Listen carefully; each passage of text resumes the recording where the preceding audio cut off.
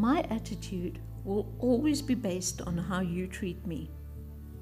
I've seen that quote in so many different forms on social media lately.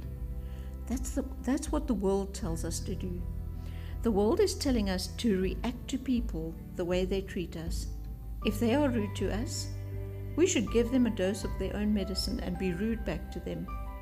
If they treat us badly, we should just go ahead and treat them badly too. Only those who are nice to us are allowed to be treated well.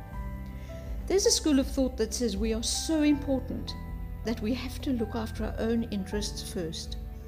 We have to put ourselves and our self-esteem right at the top of the list. We cannot let people walk all over us. We are not here for the benefit of others. We have to look out for ourselves because no one else is going to. We've all heard that. But what does the Bible say about this? Matthew 7 verse 12. Therefore, whatever you want men to do to you, do also to them. For this is the law and the prophets. Okay? So you could say that we're just following this verse by doing back to them what they did to us. What does that say about us? It says that we are not following Jesus' example. This verse begins with us. If it doesn't start with us, the bad stuff is just going to keep recycling. You treat me badly, so I treat you badly, and then you treat me badly. You see? We have to stop that cycle. Show love in the face of hate. Matthew 12 verse 34 and Luke 6 verse 45 both say, "For out of the abundance of the heart, the mouth speaks." Whatever is in our hearts is going to come out of our mouths or onto our social media pages. Although I must say it's much easier to fool people by our projected images on social media. We have to examine our hearts when we find ourselves saying and doing things that Jesus wouldn't have said or done. Matthew 24 verse 4, Jesus says, "Take heed that no one deceives you." Don't be deceived by social media posts that look like they are Christian but really aren't. Don't start living by mantras from other religions that so easily slip in between the cracks.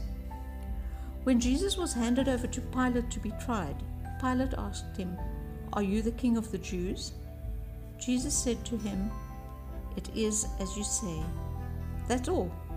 He didn't defend himself, and he could have. When he was being accused by the chief priests and elders, it says he answered nothing. Even Pilate asked Jesus, "Do you not hear how many things they testify against you?" But he answered them not one word, so that the governor marveled greatly. Jesus could have pulled their prosecution apart and walked out of there a free man. He could have defended himself and cut their accusations to shreds, but he didn't. He never retaliated. He didn't give back to them what they were giving him. He didn't treat them like they were treating him. We should take a long, hard look at the way Jesus behaved. He helped people who didn't deserve to be helped. Zacchaeus in Luke 19 was a tax collector and a thief. Jesus went to have a meal at his house. He never treated Zacchaeus the way Zacchaeus treated others. The result was astounding. Zacchaeus turned his life around, repaid fourfold what he had gotten by ill gain, and gave half of what he earned to the poor.